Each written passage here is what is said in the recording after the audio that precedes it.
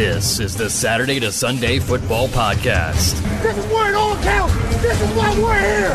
This is why each one of us are here. And now, here's your host. Welcome back to another edition of the Saturday to Sunday Football Podcast. I am Paul Perticchese, and I am really excited to be joined for this episode by special guest Joe Dolan. Joe, welcome to the Saturday to Sunday Football Podcast. I am really excited to have you.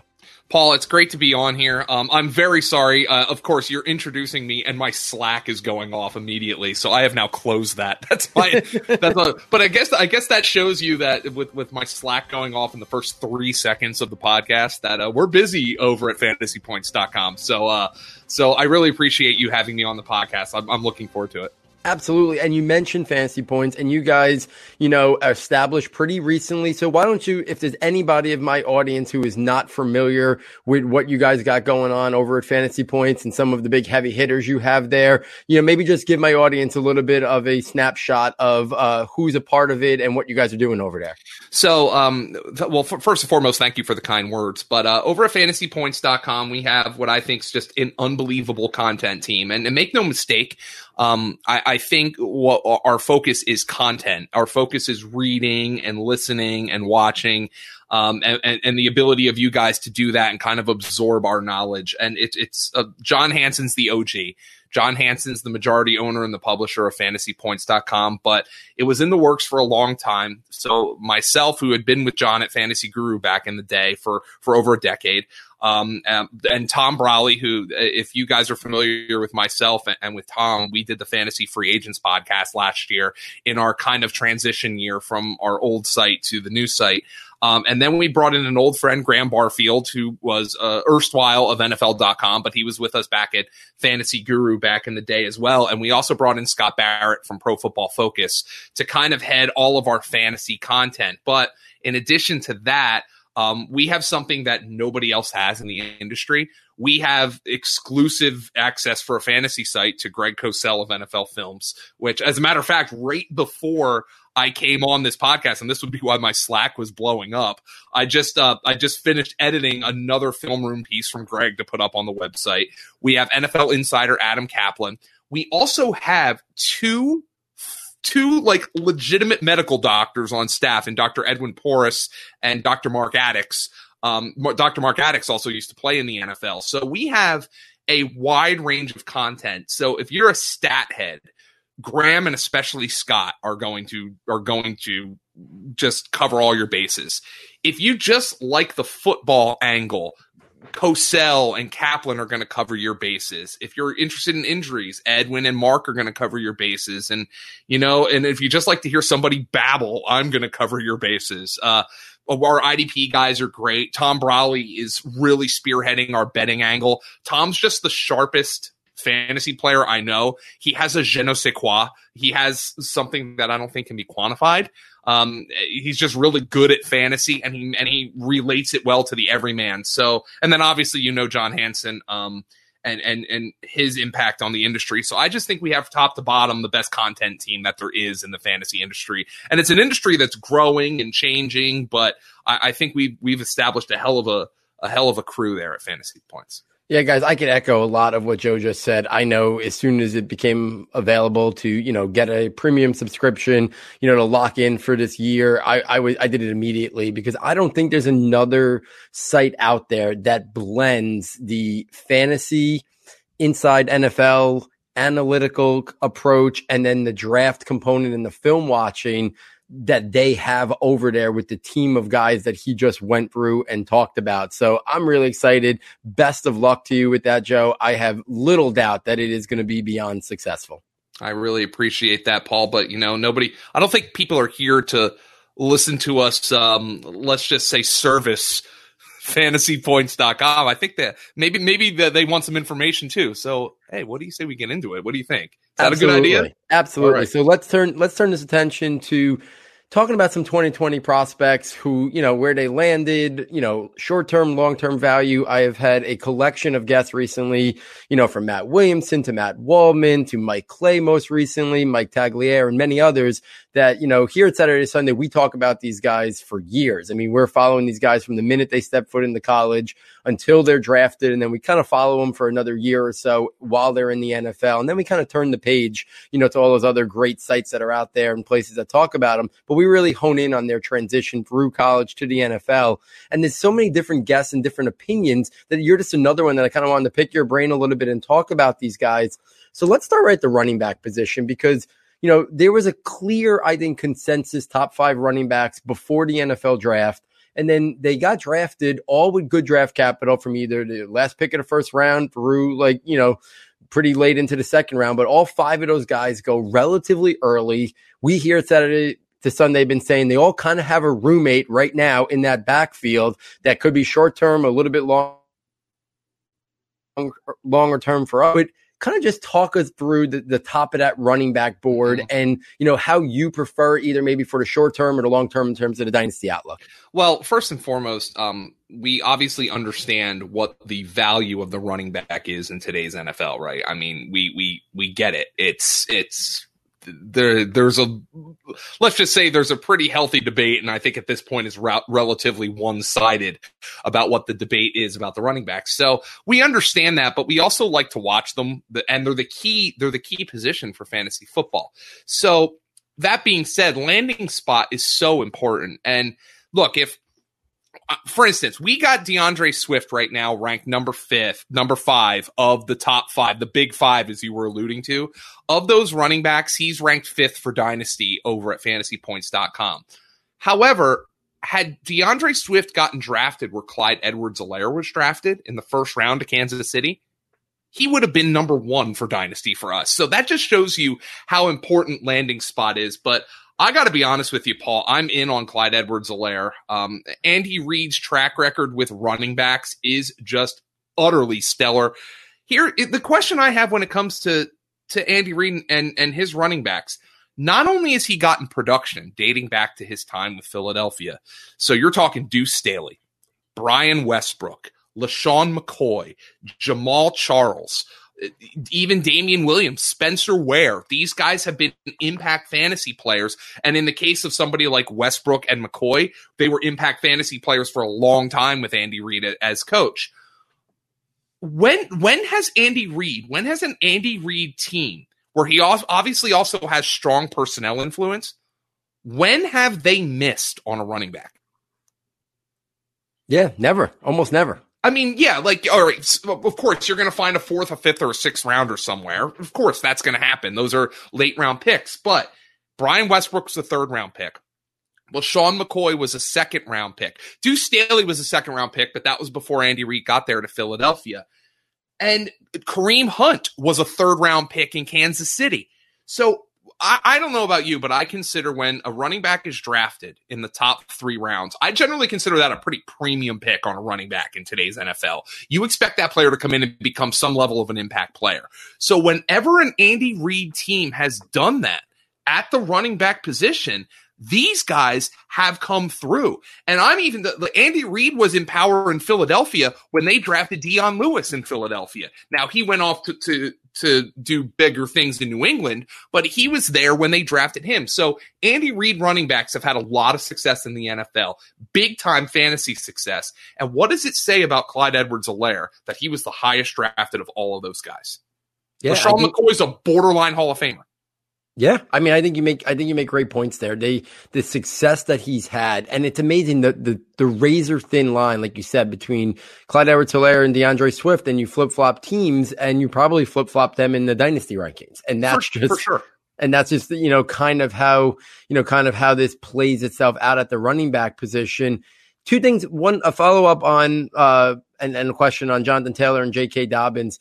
In terms of Jonathan Taylor, where are you in terms of level of comfort or concern in terms of the impact that he might have in terms of, or lack thereof, in terms of his receiving ability, who I look at him and I kind of think Leonard Fournette in that regards, in terms of the receiving ability. Could he catch and have a year like Leonard Fournette just had? Sure, if he really is peppered with targets, but probably not going to be his forte. And then compared to a guy like J.K. Dobbins, who we kind of got to wait a year, but he might be in just as good a landing spot, scheme fit, open rushing lanes, the RPOs as Clyde Edwards-Helaire. How do you kind of take those two things into consideration? Jonathan Taylor and the lack thereof of receiving, and J.K. Dobbins maybe potentially having to wait a year for us to see those fantasy goodness. Well, you take the whole situation into consideration here. Now, when it comes, let me start with J.K. Dobbins, who we have ranked 3rd for Dynasty, and I know there are some who have him ranked 2. Even some people loved him and love the spot and might even aggressively pursue him as RB1 for Dynasty in this class. But the way I look at J.K. Dobbins is, if Mark Ingram wasn't there, he would be a 2nd-round pick, right? If Mark Ingram did not exist, would J.K. Dobbins be going ahead of Clyde Edwards-Helaire in redraft? Yeah, it's a good question. So you see that kind of upside, but you also have to keep in mind, but wait a minute, Joe. Mark Ingram does exist. Mark Ingram ran for over 1,000 yards last year and scored 5 receiving touchdowns, which was a fluke. Probably won't happen again, but he does exist. So J.K. Dobbins flopped the nuts in terms of landing spot. The Ravens are the best running team in football. Lamar Jackson is going to give them the opportunity to just always open up massive run lanes. And you have to keep in mind, they're well constructed behind Lamar Jackson if Lamar Jackson were to get hurt to do the same thing, because they have Robert Griffin III and Trace McSorley behind him. So although neither guy is as dynamic as Lamar Jackson, they're able to run the same kind of offense with those guys. So keep that in mind when it comes to J.K. Dobbins. But I'm much more aggressive drafting Jonathan Taylor, at least redraft. First and foremost, I thought he was a spectacular prospect. I thought he was a far better prospect than J.K. Dobbins. And while Dobbins' landing spot, like I said, he flopped the nuts in terms of landing spot, I think Jonathan Taylor's is really good as well, because the Colts might have the best offensive line in pro football. The question for Taylor is, you've got this competition with Marlon Mack and Nyheim Hines, and what are they going to use in that backfield there? But I'm just trying to look at this realistically. The Colts are kind of an analytical darling team. Chris Ballard, it embraces analytics. Frank Reich comes from the Doug Peterson coaching tree, and therefore from the Andy Reid coaching tree, where analytics are a huge part of the decision-making process there. And the Colts, a smart, analytic-driven team, traded up for Jonathan Taylor into the 2nd round. And when you watch Jonathan Taylor, I don't see a guy, I don't know about you, Paul, but I don't see a guy watching him where I'm like, man, if all he needs is 5 to 7 carries and he's going to make his impact on the game. I just don't see him that way. I see him as a 15 to 20 touch a game guy, a sustaining type of running back. And by that, I don't mean a plotter.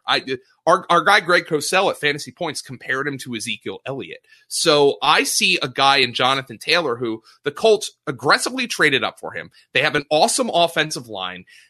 I'm just trying not to overthink this, and I'm going to say I think he gets 225, 250 carries as a rookie, and I just don't think I can predict that for J.K. Dobbins. I think Jonathan Taylor is a huge hit to Marlon Mack, just a huge one, because I don't know why the Colts would make that move and then keep giving Marlon Mack 10 to 12 carries. It doesn't make sense. Jonathan Taylor, his impact cannot be felt in 8 to 10 carries. I think he needs the 15 to 18, maybe even 20 plus per game.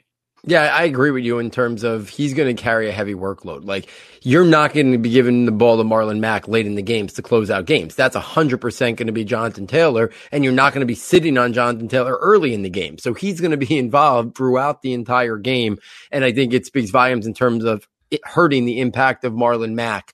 The other two of the top 5, real quick, is there one?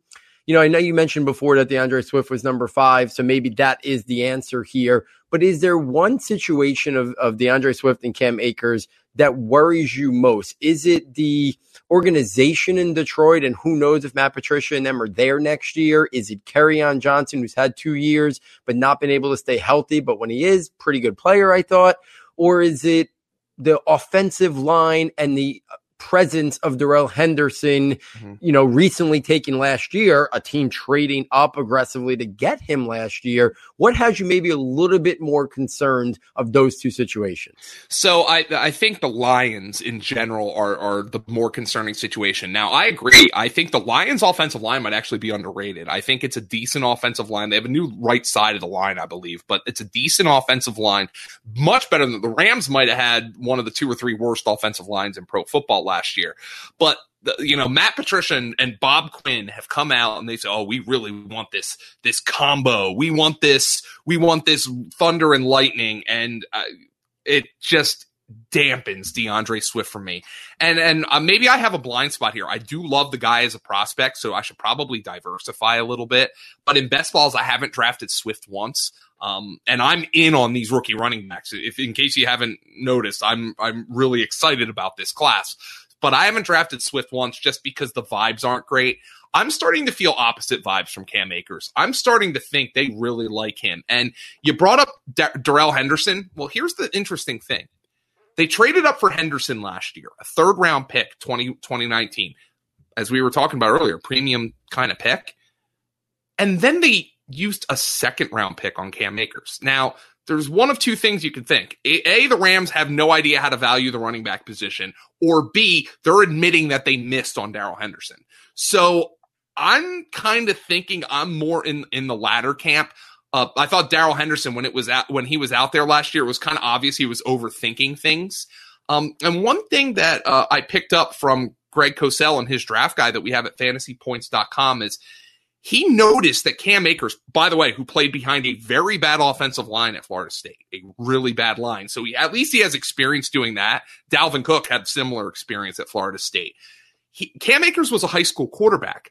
And Greg Cosell kind of noted when watching Cam Akers, he's like, man, this guy really seems to understand what defenses are going to do, what direction they're going to flow at the snap, his understanding of fronts and boxes and where the holes are going to be. And I wonder if the Rams saw that kind of cerebral running from Cam Akers and were like, we didn't get that from Henderson last year. Henderson didn't even play 100 snaps on offense, despite Todd Gurley being a mummy out there. So I think Cam Akers is going to come in and be the lead back for the Rams. Doesn't mean he's going to get 300 touches, but I think he's going to be the lead back for the Rams. And I've been pulling the trigger on him in the 5th round of best ball drafts as a 3rd running back because I really do like the upside there. I'm in on Akers and J.K. Dobbins around the same range, but I think Akers has a better chance to be impactful earlier in the season than J.K. Dobbins. So if you want instant impact, I actually think Akers is going to be the better bet to provide that. Yeah, I agree with you. I like Dobbins more long-term, but I do like Akers more in the short term. You mentioned multiple times so far here in talking to you about, that those high value picks at the running back position, those top 3 rounds. Well, there were a couple other guys that snuck in there. Where do you stand? Because I think Keyshawn Vaughn might be one of the most polarizing players in terms of the fantasy community. Some really in, some not in, some thinking it could be a short-term fix. Where do you stand on Keyshawn Vaughn? And then A.J. Dillon and Zach Moss.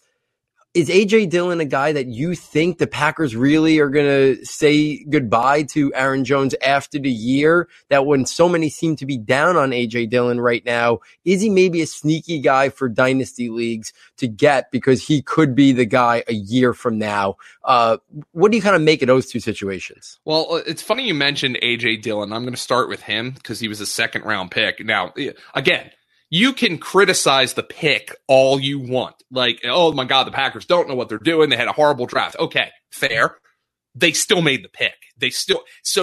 When we're playing fantasy football, we all have opinions. Okay. We can say, oh my God, Matt LaFleur doesn't know what he's doing. Brian Gutekunst doesn't know what he's doing. And I can't believe they made these picks. Okay. But when you're playing fantasy, you can't make lineup decisions or draft decisions based on what you think the optimal strategy for that coach would be. You have to react to what those coaches will actually do.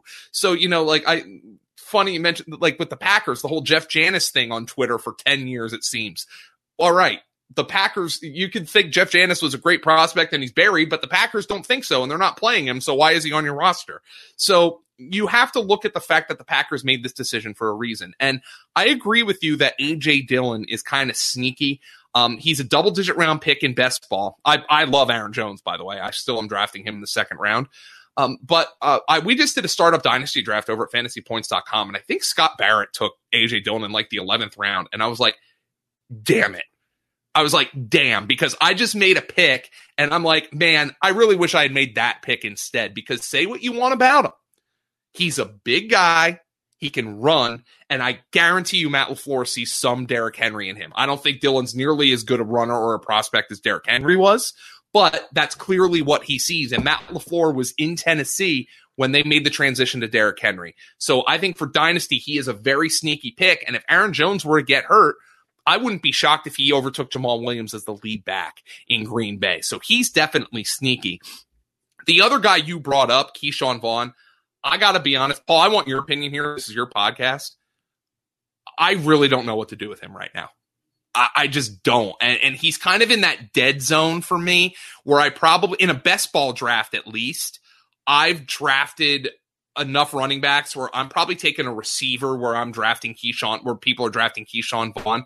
I'm just, I could see it both ways. I could see him coming in and being the lead back, and I could see him in a crappy 3-4 man rotation in that backfield. And it's just not a situation I have a good read on. What's your read there? Because it's a spot that's ripe for the picking, but there's also kind of similar, like he's kind of similar to Ronald Jones. He wasn't a jitterbug receiver in college. I'm just not really sure what to do there.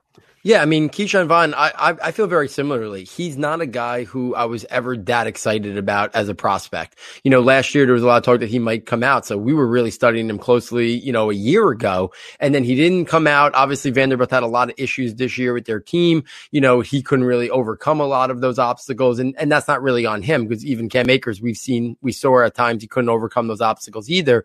But there's just nothing about his game that really stands out, and there seems to be this false narrative since the draft that he's some kind of apt receiver, and it's really not true. Like, if people watch his you know, college film and even just examine the stats, like early in his career, his first couple years were like 12, 18, 13. I mean, this past year, he caught 28 passes, but they were really very much of the check down variety, because Vanderbilt had a really poor team and a quarterback that was very, you know, frazzled at times. So I don't think he's the guy that's going to clearly be that receiving option for the Buccaneers. Now, maybe if he's best in pass protection, and I'm sure he's better than Ronald Jones, that might get him some on the field thing, but I'm not sure. I think he's a guy that even with the third round capital, I think they kind of were maybe hoping to get one of those top 5. And then they kind of said, we need somebody, and they maybe reached on him a little bit. I could see if Tom Brady's still there a year from now, they go back to the well and get a first or second round running back next year, or go out and get a free agency. I don't have him on any of my best ball teams. You mentioned A.J. Dillon before. I'd much rather take A.J. Dillon at the end of the draft as my RB5 for best ball, or RB6, and then try to get enough. My top 4 running backs are usually before we get to the Keyshawn Vaughn range, because I think it could go either way in terms of fantasy production between him and Ronald Jones. And then you've even heard the whispers about, you know, maybe they go out and get a veteran if the cost becomes better, and maybe they go out and get a Devontae Freeman or somebody like that. So I'm completely out. People taking him in round 1 of dynasty rookie drafts, I think they're going to be regretting that a year from now. Yeah, I think that's a very fair take. And then, you know, but, you know, I also see it from the other direction where, like, man, Keyshawn Vaughn, this Tom Brady offense, he's a great, speedy, downhill runner, explosive. Man, we should have seen this coming. That there's some Sony Michel traits there, but I'm kind of with you. I think I'm more out than I am in on him. But the guy I think I'm way in on, and especially at his cost, which at this point is like 3-4 rounds cheaper in best ball, and certainly cheaper in dynasty than Keyshawn Vaughn, is Zach Moss. A little birdie has told me, and take this with whatever size grain of salt you want to take it with, the Bills are in love with this guy. Like, interesting. In love with him. Like, he's got a little Frank Gore in him. Brandon Beane actually said the same thing. He's like, look, we think he can play the Frank Gore role. Devin Singletary wasn't a great protector. Singletary's receiving ability, that's up in the air. Moss showcased that. in college. I think Singletary is more of the change of pace guy and Moss is the lead guy. People, I think, are out on this backfield in general because they understand Josh Allen's the goal line back here. Allen has 17 rushing touchdowns in his 2 NFL seasons, so there's not a whole lot of touchdown upside for a guy like Zach Moss, but at the cost, 9th, 10th round, vis-a-vis 6th, 7th round for Keyshawn Vaughn, I'll take Moss 10 times out of 10. Yeah, I think you bring up good points there. And Singletary was a guy that was very lukewarm on buying into last year because he wasn't a very big, powerful runner. In college, he wasn't a very good pass catcher. I didn't think he had the size and frame to be the goal line guy. So even as he was racking up that success last year, it was obvious that Buffalo didn't want to give all in until they had to. They kept feeding Frank Gore. So I'm right there with you. I think he's going too high. I don't own any Devin Singletary shares in best ball drafts. I think in Dynasty, I would probably be looking to get out and sell if I could, because if Zach Moss becomes more of the goal line runner and short yards runner with what Josh Allen already brings to the table, I'm not sure there's enough there to really make Devin Singletary all that valuable if he becomes a complement or change of pace early down runner. So I'm right there with you on the Zach Moss thing. If we take this to the wide receivers, and obviously we're not going to talk anywhere near about all of them because it's an endless list. Right, talk for about 3 hours. 100%. Let's start this way. Immediate impact this year. If you were going to say one or two guys you think are going to bring the most fantasy impact this year, who would it be? And then we'll talk about some dynasty and long-term things after that. So I think the 2 guys who are in the best position to really get a massive target share on their current teams. One is not going to surprise you. That's Jalen Reagor. Now, who knows what's going to happen with Philadelphia? Philadelphia's already had some bad offseason luck, with Brandon Brooks going down with an injury. So God knows what the heck's going to happen there. But everybody on planet Earth know they need speed there. I think Reagor's a baller. Dynamic. Deshaun Jackson's taking him under his wing. So Jalen Reagor has been one of my most drafted receivers in best ball just because I really like the cost in regards to the kind of upside that he has with a really aggressive play caller in Doug Peterson and a really aggressive quarterback in Carson Wentz. So Jalen Reagor is the guy who I think can come in and make an instant impact. But if you're going to ask me who I think would be the best bet to have of this rookie class to have the highest target share percentage on his team, I don't think it's CeeDee Lamb for obvious reasons. I don't think it's Jerry Jeudy for obvious reasons. I don't think it's Henry Ruggs. Justin Jefferson and Jalen Reagor, I think, are decent bets, but I honestly think it's Michael Pittman. And Michael Pittman, look at that Indianapolis receiving core outside of Pittman right now. Paris Campbell, who had basically a lost rookie season. T.Y. Hilton, who's had a ton of injuries the last few years. The tight end group lost Eric Ebron. So you got Jack Doyle, who's a solid player. Michael Pittman is going to be the X receiver right away in Indianapolis. So I actually think he's like a decent bet to lead rookie wide receivers in catches. And I know that he was the 7th wide receiver drafted, but in a normal year, he might have been a first-round pick, and we're talking about him a heck of a lot more. His ADP in best balls has risen. I think you can make a really good argument this guy should be a first-round pick in Dynasty just based on the opportunity, and he's huge, too. He's got football bloodlines. Obviously, his dad is Michael Pittman, the running back from the Buccaneers on those Super Bowl teams, or that Super Bowl team. He's 6'4", 223. He has classic X size. He is going to play right away in Indianapolis. Yeah, I mean, I think Pittman, 100% in a different year, he's a first-round pick. I mean, I know before the draft, Daniel Jeremiah, Bucky Brooks, they were comping him to a guy like Mike Williams, who went in the top 10. And I think Pittman's even more athletic by a lot than a guy like Mike Williams. It's kind of funny that Phillip Rivers is coming from playing with Mike Williams, and now he's going to be playing with Michael Pittman. So I agree. He's a guy who's very, a lot of experience in college, staying for his whole career there. So I really like the Michael Pittman thing. I was interested to see where you were going to go with that, if it was going to be Henry Ruggs or Justin Jefferson, who I do think will get a lot of targets as well. If we think a little bit more big picture, long term, Where do you stand on the Jerry Jeudy, CeeDee Lamb side? Do you favor with the better situation in terms of the quarterback play, or do you, but also Amari Cooper and Michael Gallup there, or do you favor more on, Jerry Jeudy? Drew Lock's an unknown. They have Cortland Sutton. Where do you kind of fall on those two? And do you have those two ahead of Henry Ruggs, who we, could theoretically have that Tyreek Hill upside if all things, perfectly hit? Got Jeudy number one for Dynasty. I just think he's a special prospect. Now, there was apparently some questions about a knee that those, some teams will red flag a guy and some teams will be like, hey, we're not worried about it. Clearly the Broncos were not worried about it. They took him in the first round. Drew Lock, I think it's fair to approach Drew Lock with understandable skepticism. He showed pretty well in the 5 games he played, but he played 5 games, and he was a second-round pick for a reason, both good and bad. There was reasons he wasn't a 4th-round pick, and there were reasons he wasn't a 1st-round pick. So you have to take all those things into account. Also acknowledge John Elway probably made the right decision deciding, hey, we're going to see if this kid has it rather than going out and getting another Band-Aid like Joe Flacco or Case Keenum. So I have Jeudy number one for Dynasty because ultimately, if Drew Lock falls flat on his face this year, the Broncos are a great situation for a veteran quarterback or a young quarterback in 2021 rather, to come in there and instantly produce. So maybe I'll take the year sabbatical if Drew Lock stinks and still believe in Jerry Jeudy long term.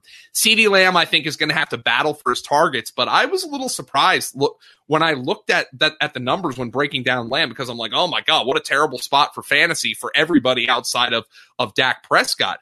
But Randall Cobb and Jason Witten are each vacating 83 targets. And that's not total, that's each. 166 targets are available in that offense from Cobb and Jason Witten. Now you expect Blake Jarwin's going to take some of them, but I think CeeDee Lamb could have a pretty solid year as like a wide receiver 4 if he gets Randall Cobb's 83 targets. So there's a decent situation there. For Henry Ruggs, I'm a little concerned that he's more of an impact guy in real life than he is for fantasy.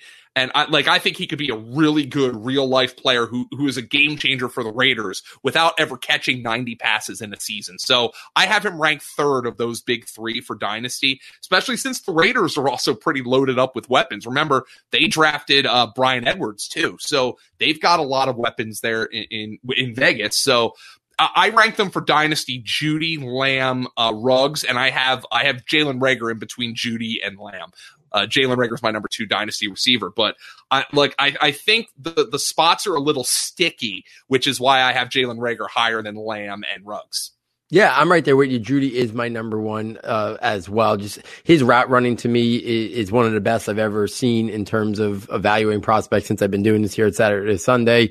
I like CeeDee Lamb a lot. I think, what we saw, Jeudy solved more NFL problems in college than CeeDee Lamb. So that's where I kind of, have my take on it right now. If we take the situation out of it, I liked him a little bit more pre-draft. So I'm sticking with that right now, but I think you bring up a lot of really good points there. Final wide receiver question, whether we want to call it tier 3, tier 4, is there somebody that we haven't talked about yet from the T. Higgins who might end up being the alpha guy there long-term if he's is successful with Joe Burrow, Brandon Ayuk, who, after the catch guy in a perfect scheme for him, Denzel Mims with the Jets, tons of targets up for grabs in the long term, or Laviska Shenault in Jacksonville, who kind of went under the radar a little bit because he didn't have as good a year and then the injury ran poor at the combine. Is there somebody from that group that you kind of clearly have ahead of the rest of them in terms of long term that you're excited about? It's Ayuk. And look, the 49ers took him in the first round. I know Kyle Shanahan came out and said,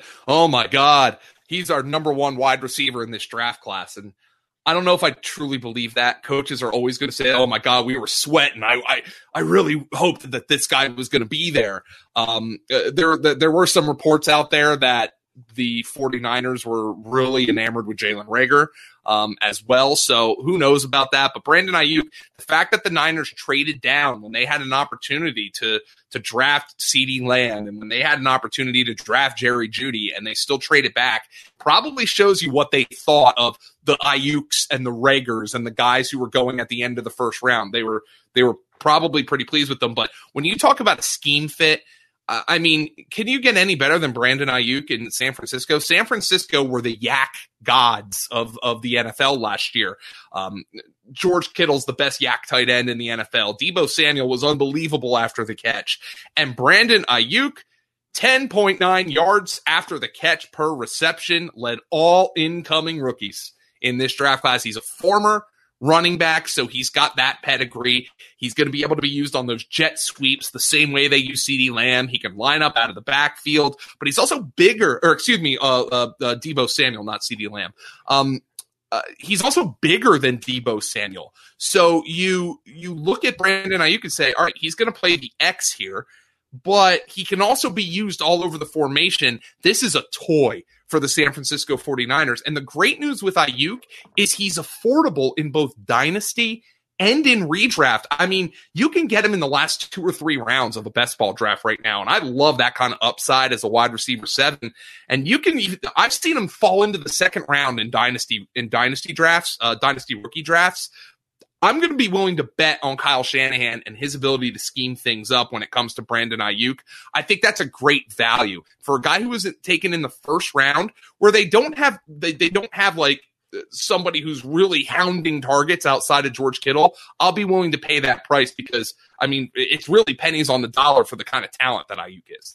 Yeah, I think Ayuk is maybe right now one of the most devalued rookies, or I should say undervalued rookies in dynasty drafts. I've been in drafts myself, and I'm blown away at how far he's falling. And I think part of that is the draft, fantasy Twitter community, whatever you want to call it.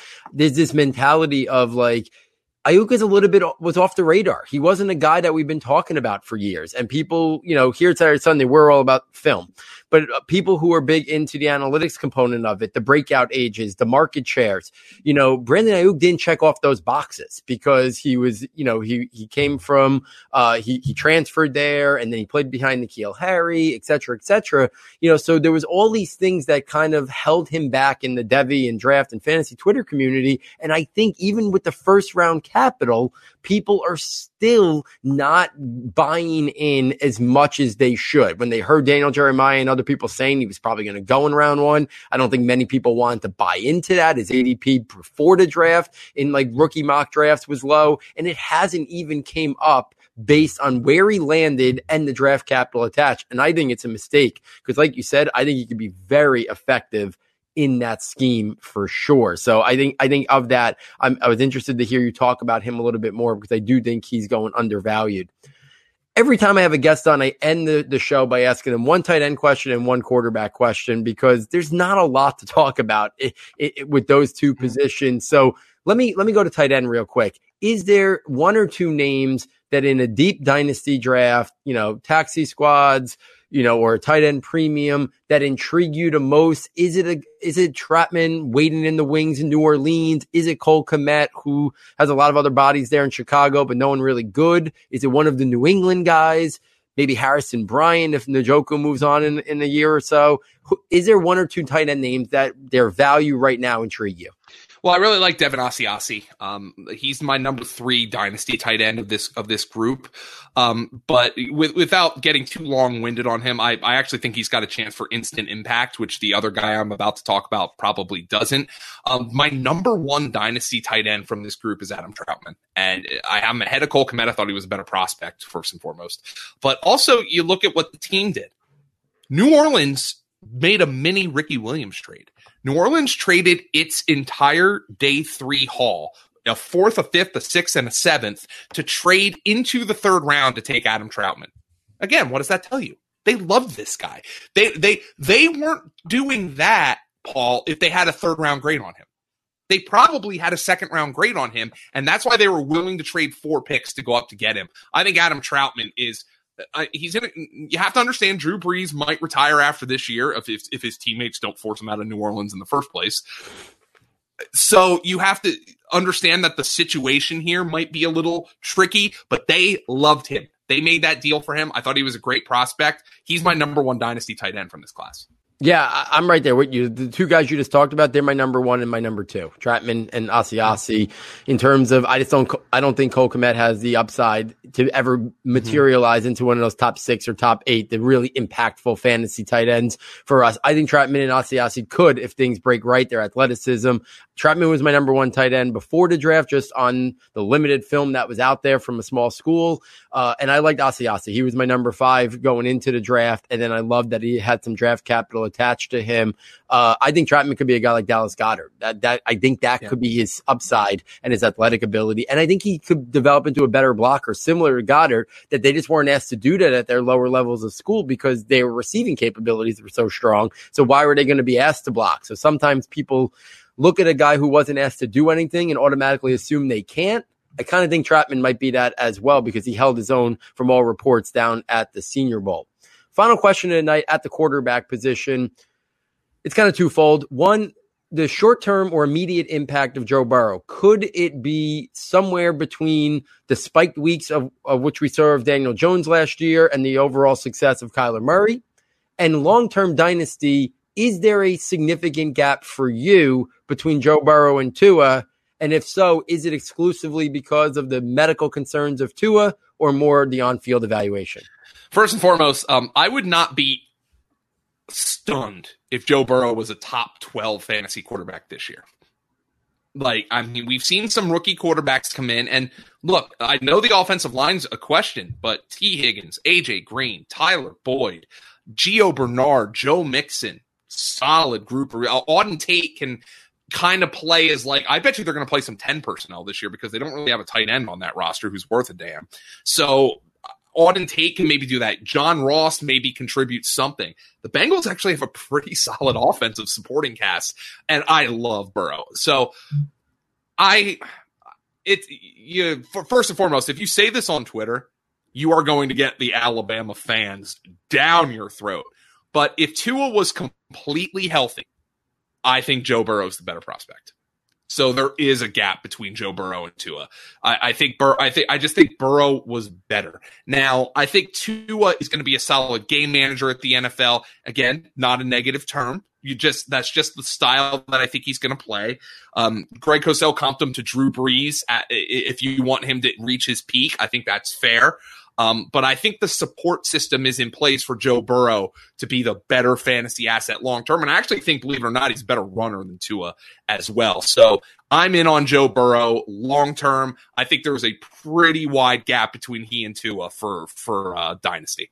Yeah, I'm right there. I think the running capability is very under talked about. And for whatever reason, Tua's a good scrambler. And he, when he's healthy and he's got the athleticism to move around the pocket, playoff structure, but he's never been a runner. I think there's this misconception that Tua's rushing ability is like a Russell Wilson. And that's not really his game. When I look at Joe Burrow, I kind of think his rushing ability kind of could fall into the lines of what we saw out of Andrew Luck early in his career. Yeah.